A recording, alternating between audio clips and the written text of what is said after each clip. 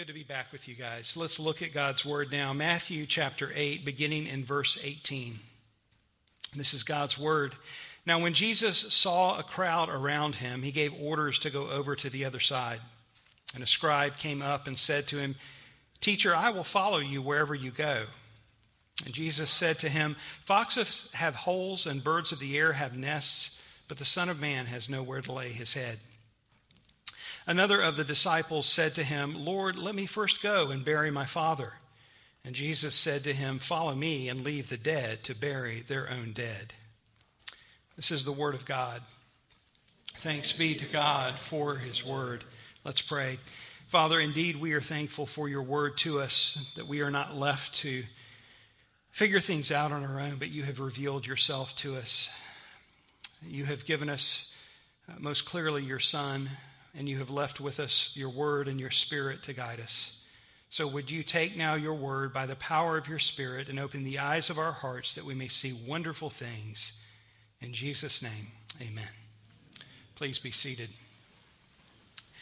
Well, if I were to be asked what is the mission of the church, and I would say this of the church and the church, big THE and little THE, globally or locally, the mission of the church is to make disciples, quite simply. I would make that argument based on the Great Commission that Jesus gave before he ascended into heaven, that we are to go into all the world and make disciples of all nations, baptizing them in the name of the Father and the Son and the Holy Spirit. We might describe that making disciples in different ways. We might focus on different areas of what that discipleship looks like, but that is a succinct way of describing what it is that is our mission that has been given to us. A lot of times people think of discipleship as instruction. They think of it as teaching. But discipleship encompasses the whole range. It encompasses evangelism. A disciple, in order to become a disciple, has to be evangelized. And discipleship isn't something that you do in a 6-week class. Discipleship is life. It's what begins for us when we come in faith to Christ and what continues until we are taken home to be with him. So it includes evangelism. It includes instruction. It includes what we're doing now in corporate worship. This is a part of our discipleship. Let me say this. True discipleship does not happen outside the local church. It doesn't.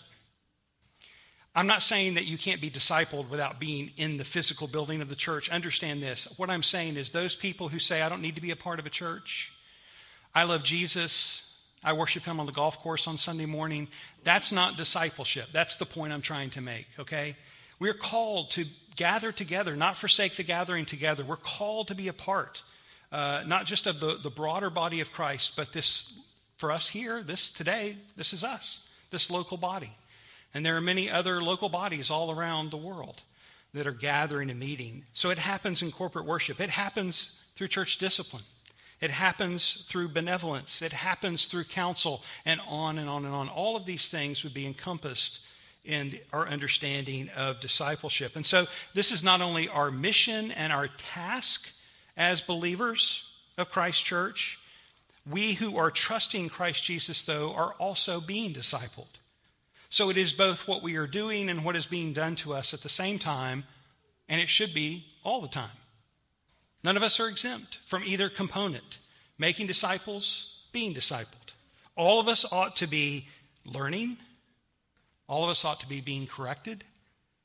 All of us ought to be being helped, and so on. And none of us is exempt from making disciples, although based on the gifts that the Spirit has given us, it's going to look different in each of our lives. None of us can do it all. That's again why we need the local church. We need all of the gifts, because the elements of discipleship are diverse among us in the gifts that the Spirit has given to us. So discipleship is both what we are being tasked with and what is occurring in our lives, what we are both making disciples or should be making disciples and both being discipled. And I don't know that we talk about this enough today in the modern evangelical world, because, again, I think we try and relegate discipleship to something that maybe certain people do, or maybe something that we did a long time ago if we've walked with the Lord for a while. So there's two concerns that I have regarding discipleship that I just want to address up front, that we might be careful not to fall into these traps. One is that some people believe that the task of discipleship belongs to other people. It's the professionals, pastors or officers of the church or missionaries or other people in vocational ministry. Those are the ones that do the discipleship, not me. What do I have to offer? What can I do? I'm not a teacher or whatever. As I mentioned, though, the entire mission of the church, if it's discipleship, it encompasses all that the church is called to do. So discipleship can include other things besides teaching, should include other things besides teaching. The task is not relegated to just a few Christians. It is given to all of us. Jesus didn't put an asterisk at Matthew 28:18. Little footnote at the bottom saying only these people have to follow this. He gave the Great Commission for all of us. It's been a task given to all of us. So that's the first concern. Another concern is that some Christians act and may even believe that they were once discipled, they have been discipled, and now they're done. They don't need any more discipling. They've got it all figured out. They know what to do. Thank you. Don't need your input. Don't need your correction. Don't need your insight or wisdom or help along the journey. And I think most of you know both of these notions are false. And we need to be wary of falling into either trap, either one of these. Discipleship, the task given is for all of us, and being discipled is something we are all to be doing. We're all to be growing in the grace of the knowledge of the Lord Jesus Christ until we die, until the Lord returns. So let me say this succinctly, that when Jesus said, "Follow me," what did that involve in terms of discipleship? It involves continued growth, ongoing faith, repentance. Those two things go together.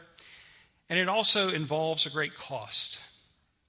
Now, we could probably expand that and we could add other things into it to make it clearer, but I want to keep it as succinct as possible. And I want to focus today primarily because of what we see in this text on the cost. The cost of discipleship, the cost of following Jesus. And I want to say at the outset that this cost is not meritorious, doesn't earn our salvation. That's not what's going on here. I think we are all assured, or should be, I want you to be today, assured that we are saved by grace alone, through faith alone, in Christ alone, and that Christ's work on our behalf is all sufficient. We're not adding to that. It wasn't deficient in any way. Didn't need our help with that. He has accomplished our salvation. Any cost that comes to us is not meritorious in that sense. Yet there is a cost. There is a cost to following Christ. A very real cost that you who have chosen to follow Christ know and have felt. And the cost, while not earning our salvation, would include suffering with Christ, would include letting go of earthly goods and pleasures, could include persecution for following him, and suffering through various trials and temptations. All of these things could be included. We could probably add some more. Unlike the promises of the world and the messages of the world, you only live once, get all you can, seek all the pleasures, seek all the goods, gather. All of these physical, temporal things that are out there to be gathered. You know, we're inundated constantly. We don't even know it anymore. We don't realize it anymore, that we're constantly being told, oh, wait, there's just one more thing. Oh, and this other thing needs to be upgraded. You know, it's just constant, the message that's before us. That's what the world tells us. But Jesus calls us to see that this life is not all that there is. If you get focused on this life, you'll get sucked into that trap that the world sets, that the world calls us to. You know, we battle against the world, the flesh, and the devil. A lot of times the tactics of the world may be the most obvious. The tactics of Satan may be a little more tricky because it's a spiritual element. We don't see with our physical eyes. Scripture informs us of what Satan is up to. But I think we often neglect the battle with self. You know, we're often our own worst enemy. We often set ourselves up for disaster because of our own hearts. Just wanting stuff, wanting to do stuff, wanting to be happy, knowing it's wrong, doing it anyway.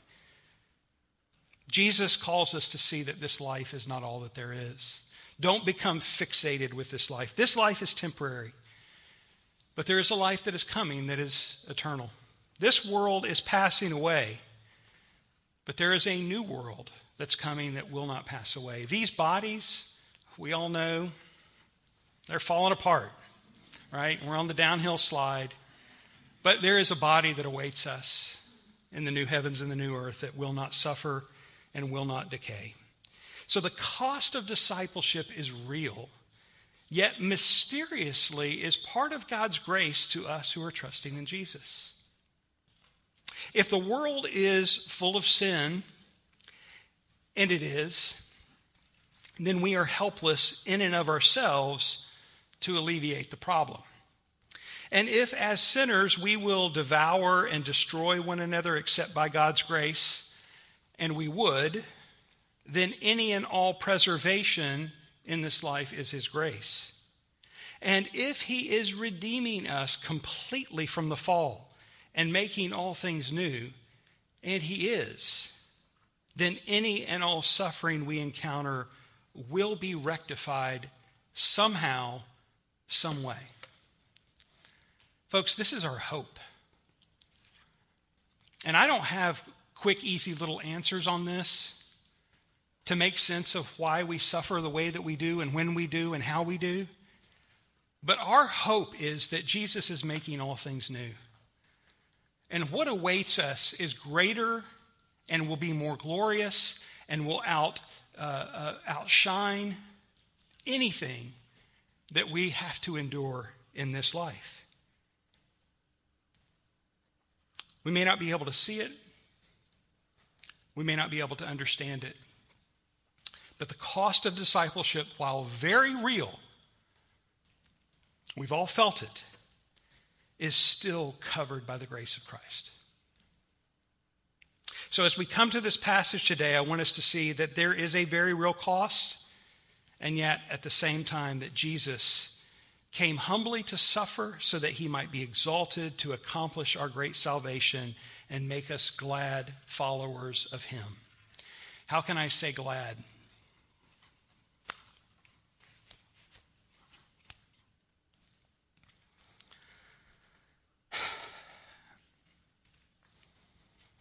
It is gladness that is rooted in Christ alone, not in our circumstances.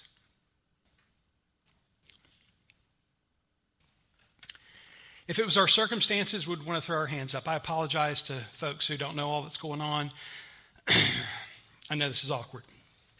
If it was based on our circumstances, we would want to throw our hands up. We'd want to give up. Say, Lord, this is not fair. Why? Why'd you do this? Why'd you let this happen? We couldn't make sense of it. The gladness of following Jesus rests in the reality of his accomplishments on our behalf and the assurance of the outcome of that work, our complete redemption and the making of all things new. We have been called to a costly discipleship with an incredible outcome. The cost, although a true experience, will be transformed into that beautiful reality. Our hope is not in how great this life is or isn't, but rests in Christ, who is our life and who will deliver us. And so look now with me, if you will, at verse 18. This verse is setting for us the circumstances, the setting of which these events occur with these two men who come up and seek to follow Jesus or profess that they want to follow Jesus. You'll remember that Matthew has recorded the Sermon on the Mount and the healing ministry of Jesus, not just with the three specific examples that he gave, but the healing of many that evening in Capernaum. And so as a result of this healing ministry, and we're going to see this throughout the life of Jesus as we continue through Matthew, the crowds come. The crowds come because they're excited. I mean, this guy's doing miracles. He's healing people. The blind are receiving sight. The dead are coming back to life. Lepers are instantly healed, and on and on and on. So crowds are gathering. And Matthew doesn't give the explanation. He just says when Jesus saw the crowds, he said to the disciples, we're going to go across. He's speaking of the Sea of Galilee. It's a lake. We call it the Sea of Galilee. But he's saying we're going to go across from west to east, from out of Capernaum. We're going to go to the other side. And again, Matthew doesn't tell us the reason. But we've seen this. If you've read through the Gospels of Jesus, you know that this was something that he did often. He would pull away from the crowds to pray for rest and respite. And so I don't think it's unreasonable to surmise that following the teaching, the preaching, the healing ministry, and all that had centered around this time in Capernaum there, that Jesus is doing just that he's pulling away for rest. And it says the disciples are going to go with him. We're going to see what happens as they cross the lake next week. But the disciples, sometimes it says the disciples, and it's the broader group of people who were following Jesus, true followers, but hundreds of people. And sometimes it's the disciples, just the 12. And we're not always told which. A lot of times when it's just the 12, we're given names, and so we know that. But sometimes it's just general, and we have to kind of discern. And here I'm going to go out on a limb and say it's just the 12, mainly because we're going to see them in the boat. So we know where this is going. And if you've been to Israel, you know that in Tiberias, which is the modern day city just south of Capernaum, there's a museum with a boat from 1 AD. So you can go and look at what the traditional fishing boat looks like, and maybe 20 people most it would have fit on there. So that's the setting that's going to happen. He and his 12 disciples are going to go. And so that's the setting then that these other two men are going to come up and say, well, we want to go with you. You know, not everybody can go. We want to join in. We want to get on the boat. We want to go across the Sea of Galilee. And again, Matthew doesn't tell us their hearts, but we can guess that they're probably pretty fascinated by Jesus. He'd done some pretty incredible things in the last 24 hours.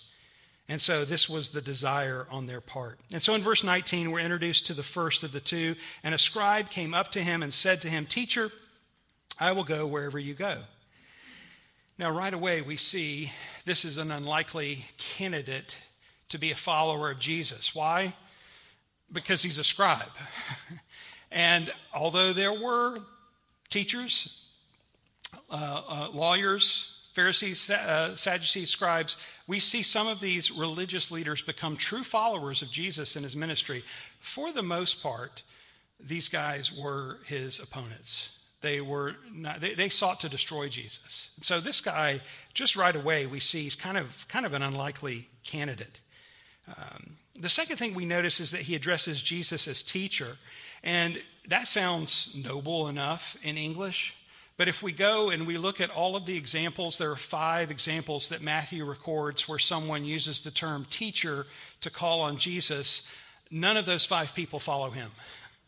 So that gives us some insight maybe into how Matthew, or what he's trying to record here and what he's trying to capture. Now, again, we're not told what's in the scribe's heart. We're not even told what he does when Jesus responds.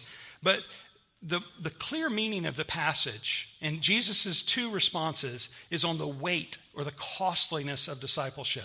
So that does give us some insight then to what was behind the asking and the response. We know many people were captivated by the miraculous signs of Jesus in his day, and some were enchanted by his teaching, especially the more heady types, maybe the scribes, perplexed a bit. Maybe they had some questions for him. That has continued on in history over the last 2,000 years, but being infatuated with Jesus, being interested in Jesus, being captivated by even not just what he's done, but who he is not the same as trusting him in faith. And so the scribe says to him, "Teacher, I will follow you wherever you go." And again, it sounds noble, and we're not told what's in his heart, and we're not told what he does, but the response of Jesus seems to make it clear that he did not comprehend the cost of discipleship.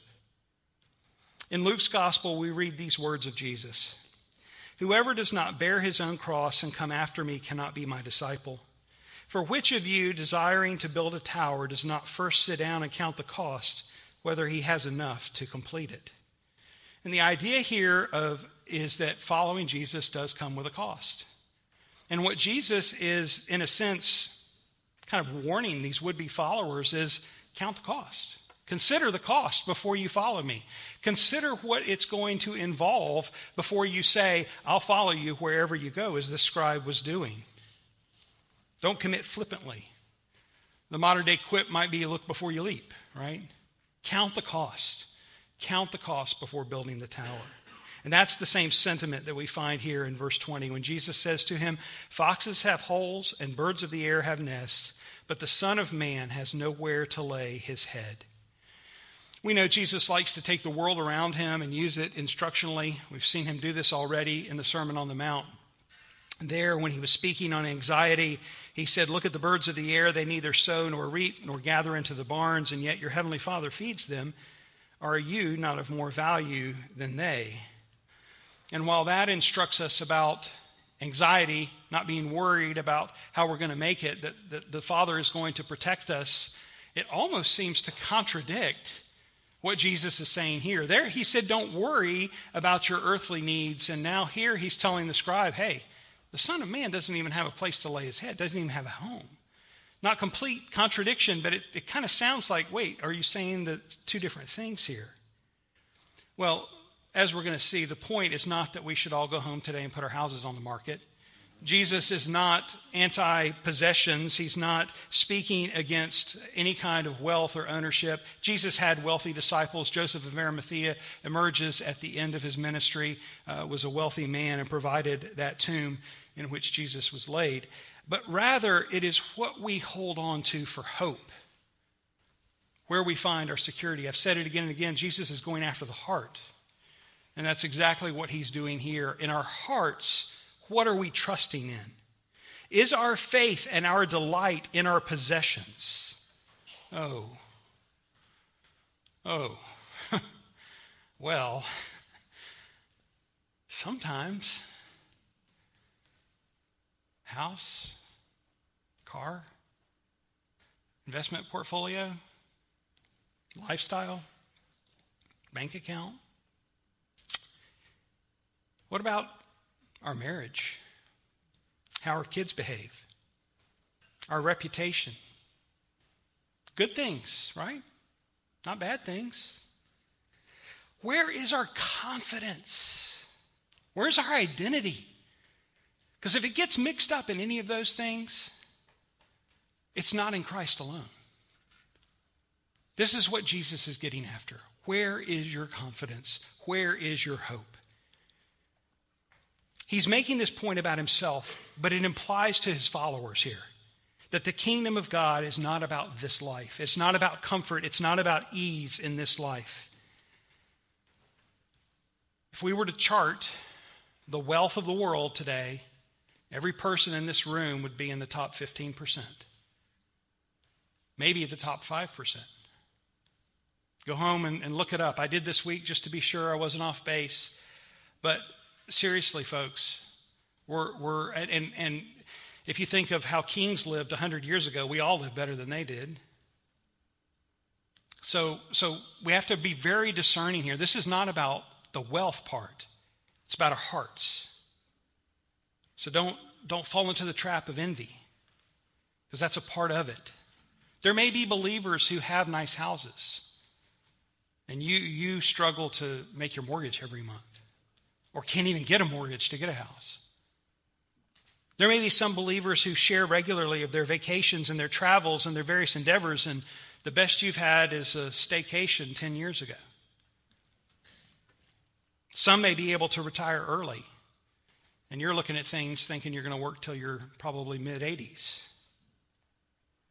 But following Christ is not about comfort and ease in this life. Now, all those things that I mentioned are just examples of what we could call first world problems, right? I mean, if we start thinking about the globe, if we think even of our prayer this morning for the persecuted church, we understand that our suffering it pales in comparison.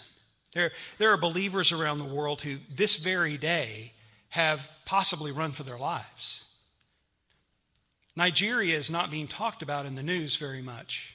Very little, actually. Governments are ignoring it, including our own. There are petitions that you can sign to try and get our government to take and become aware and speak into the problem in Nigeria of how Christians are being slaughtered there by the hundreds and now thousands over the past 8 to 10 years. We could go and look in India, especially northern India, Pakistan, that region, Burkina Faso recently, Iran, China, so many other places. The actual persecution here that we're speaking of is persecution for following Christ, not just suffering in general. So we need to be careful what we call persecution and what we call suffering. And yet, at the same time, none of us in this room asked to be born in this time. I was going to say this century, but last century, right? I mean, I think probably all of us were born last century, or a few of us maybe this century. None of us asked to be born in this time. None of us asked to be born in this location. We didn't make that choice. This is where God has sovereignly placed us. And so I do not want to discount, even though we're quite aware of the sufferings of others and need to be aware of them, we need to be mindful of them, I don't want to discount the real grief and the true trials and the genuine suffering that many in this room know right now, are going through right now. And yet we need to be mindful of our brothers and sisters around the world who suffer persecution, praying for them, gathering this Friday to support them in that way. But it doesn't mean that we can't lament our burdens. When we experience suffering, we can grieve these things too. We live in a fallen world. And yet we don't grieve, though, as those who have no hope. For we know that these momentary afflictions will fade in the light of the tremendous glory that awaits us. We do have hope. That's what sets us apart as believers. The next gentleman comes up to him in verse 21. Jesus is probably close to getting in the boat, and this is now described not as a scribe, but another of the disciples, that larger group, says, "Lord, let me go first and bury my father." Now, what was he asking for, and what was Jesus responding to? We'll talk about that in a minute. But this gentleman, instead of coming up and saying "teacher," addresses Jesus as Lord, which, at least in Matthew's gospel, is the more respectful. We see this with the ones that he healed. They addressed him, the centurion and so forth, addressed him as Lord. More than just a common, what we would use today as sir. And he seems genuine. I want to follow you wherever you go. I want to go, but that's implied. He doesn't say that, but he says, I need a pass, a weekend pass, so to speak. I need a temporary pass to go and to bury my father. And most believe this was not an immediate need. If his father had died, he would be gone already. That was the culture.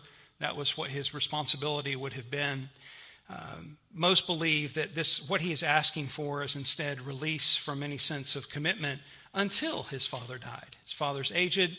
He's thinking about that. He wants to be close by. And whatever the reason is, we're not given all of that. But Jesus' response then sounds almost abrupt to us. He says, "Follow me and leave the dead to bury their own dead." What does he mean? He isn't, again, just like I said, he's not calling us to go home and put our houses on the market. He's not prohibiting his followers from attending a family funeral or a funeral of a friend or a funeral of a loved one. What he is addressing is the heart. This man's unwillingness to commit, to truly follow Jesus, come what may. He's looking for any excuse. He thinks this is a good one, by the way. This is a really good one, right? This one, who's going to say no to this? I mean, honor your father and mother, right? Jesus won't say no to this. And Jesus is saying, he knows his heart. You're missing the mark here. Following Jesus trumps temporal matters. Your purpose in life as a disciple is first and foremost to follow Christ. Why? Because he's king. He's sovereign. We'll see this later in Matthew's gospel when we get to chapter 19, but to peek ahead, Jesus says, everyone who has left houses or brothers or sisters or father or mother or children or lands for my name's sake will receive 100-fold and will inherit eternal life. So this is not about measurements, accumulations. Let's put our spreadsheets and our charts away in terms of trying to quantify what we've done or what someone else has done, comparing, envying, and so forth. Instead, let's see if we can make sense of what does this look like for us as believers. How do we make sense out of all that Jesus has said so far? Because like I said in Matthew 6, he says, don't worry about your physical needs. And then here he seems to say, don't count on it. Son of Man doesn't have a place to lay his head. Throughout his teaching and ministry, Jesus affirms the law, and yet here he seems almost to contradict the fifth commandment. Honor your father and mother. Kind of coldly, let the dead bury their own dead. Salvation, we know, is by grace alone, through faith alone, in Christ alone, and yet in these verses it sounds like there's something we got to do. Cost that somehow we've got to earn. So what is the answer? Well, the answer is found in what I've skipped over in verse 20. Intentionally, because this is where I want us to end. I want us to end seeing our Savior exalted. Because in verse 20, Jesus uses his favored title, the one he used the most to describe himself, the Son of Man. The Son of Man. When we read it, we might think, please excuse me, that's all I can do. When we read it, we might think, Son of Man, well, this speaks of Jesus' humanity. Son of God, that's his divinity. Son of Man, this is his humanity, and that's what it tends to focus on. Jesus was born as a man. He came born as a man, fully God, fully man. It draws our attention to that, but it actually emphasizes his deity more than his humanity. And the reason for this is where it is found in prophecy. In the book of Daniel, he foresaw, as a prophet, the Messiah.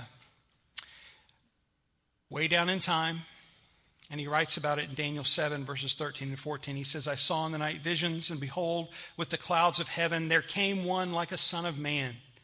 And he came to the Ancient of Days and was presented before him.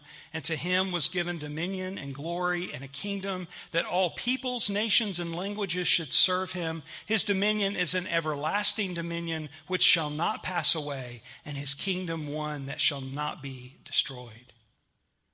What is this scene that Daniel describes? Well, the scene is following Jesus' ascension. Jesus has been raised from the dead. He has ascended into heaven, and he returns to the Father. Work accomplished. He has handed the kingdom. That's the picture here. This is describing his divinity, the fact that he is the second person of the Trinity. We know that Jesus, we saw this recently, I say recently, when we were going through Advent, that Jesus committed in eternity past to carry out this mission, to come and be born as a man. And in that humility, he rightly set aside what was rightfully his, what Philippians 2 describes as not counting his equality with God a thing to be grasped, but laying it aside, he became a servant to die. That's what Jesus committed to, eternity past. Covenant of grace. In that humility, he laid down what was rightfully his, and on earth he lived as a man that Isaiah would describe as a man of sorrows, acquainted with grief, rejected by many. And then at the end of his ministry, Jesus suffered and died, and it says, again, Isaiah, the Father laid upon him the iniquity of us all. Yet the humiliation of Jesus was only the beginning of the story, wasn't it? The story wasn't over, thankfully, because Jesus was raised from the dead. And this forward-looking portrayal that Daniel describes here is when the Son of Man would be exalted, following his resurrection and his ascension, and that he would be given this dominion and glory and kingdom of all peoples, nations, and languages. And this everlasting dominion would not pass away. His kingdom is one that shall not be destroyed. Because the Son of Man came in humility, completing all the work necessary, and declaring on the cross, it is finished, we can follow him, come what may. This is where our hope is. Because of what he has done, we can be glad followers and disciples. Not because this life is promised to be easy or free from any pain or discomfort, but because of what he has accomplished and is holding in heaven for us. Because he has been exalted, because he has been ascribed this dominion through his kingdom, we can follow him in confidence and assurance of the hope that we have. As disciples of Jesus, we don't need to sit and wring our hands and hope that Jesus wins. He has won. It has been accomplished. When he said it is finished and the curtain was torn in two, it was done. He has won, and the cross and the resurrection are proof of his victory. Therefore, we can wholeheartedly follow him without worry of temporal matters like homes or jobs or funeral arrangements. Most of us will still have to deal with these things, but this isn't what defines us. This isn't where we find our identity. This is not where we place our security, or not where we seek any lasting pleasure. Why? Because all this stuff's passing away. It's all rotting. We've been in our home not even 5 years, and it's fallen apart. It happens to all of us.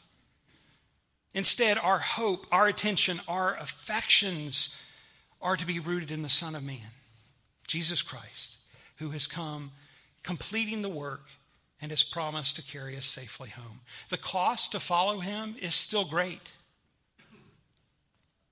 Remember when people said God loves you and has a wonderful plan for your life, and what we heard was all your problems will go away? The cost is great. We must hold loosely to what unbelievers cling so tightly to and seek and hold so dear. The treasures that glimmer on our screens in front of us constantly, we need to recognize them for what they are. Fool's gold, right? They're worthless. That's not why we're here. That's not why we're alive, to get more stuff. Instead, we are to fix our eyes on Jesus, the author and finisher of our faith, who for the joy set before him endured the cross, despising its shame, and is now seated at the right hand of the Father. We've been called to run the race with our eyes fixed on him. We've been called to pay the cost, in a sense, to endure the cost with our eyes fixed on Jesus, because he has paid the cost. That's a better way to say it. He has paid it. Even the cost that we endure now as disciples, the suffering that we go through. All of this is done in faith in Christ alone.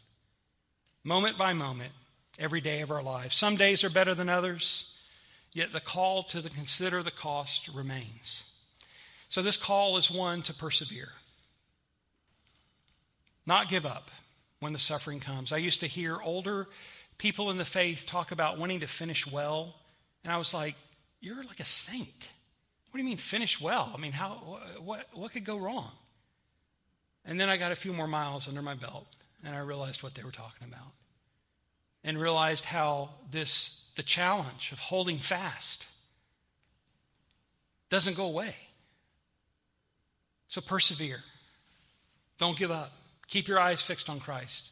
The call is one to obey, to war against sin. The world, the flesh, and the devil, that's where the battle is fought. Hate sin. Love the law of God. And then the final thing, the call is one to trust. To not lean on our own understanding or anything we've done, our accomplishments, our reputation, our knowledge, even our title of, I'm a Christian. But instead to trust in Jesus, resting by faith in his finished work on our behalf. And folks, not just the fact that he's forgiven your sins, but the fact that he has promised to carry you safely home, to finish, to redeem, to make all things new. All this stuff that you can't make sense of that you're going through right now, Jesus has promised to make all things new. And so cling to him. Hold fast to him. Fix your eyes upon him. And endure or run the race. Let's pray. Father, would you do for us what only you can do? Because we hear these words and we want to fix our eyes on Jesus, but we're going to get distracted the moment we walk out of here. We're going to get distracted this afternoon. We're going to think of other things. Other things are going to weigh us down, if not even right now. Real, true things, heavy things. Father, would you lift us out of our grief? Would you heal our hearts? Would you give us strength in the midst of suffering to endure? Would you give us joy and gladness, even though we can't make sense of that in the midst of hard times? Would you give us that peace that is beyond our understanding, so that we might say, even though the fig tree doesn't bear fruit, yet I will praise the Lord. Lord, we want that. Would you do that work in our hearts? Would you make us wholehearted disciples, willing to follow you wherever you go truly, and to count the cost of doing so? Make our hearts glad in this. Do this for your glory, we pray. In Jesus' name, amen.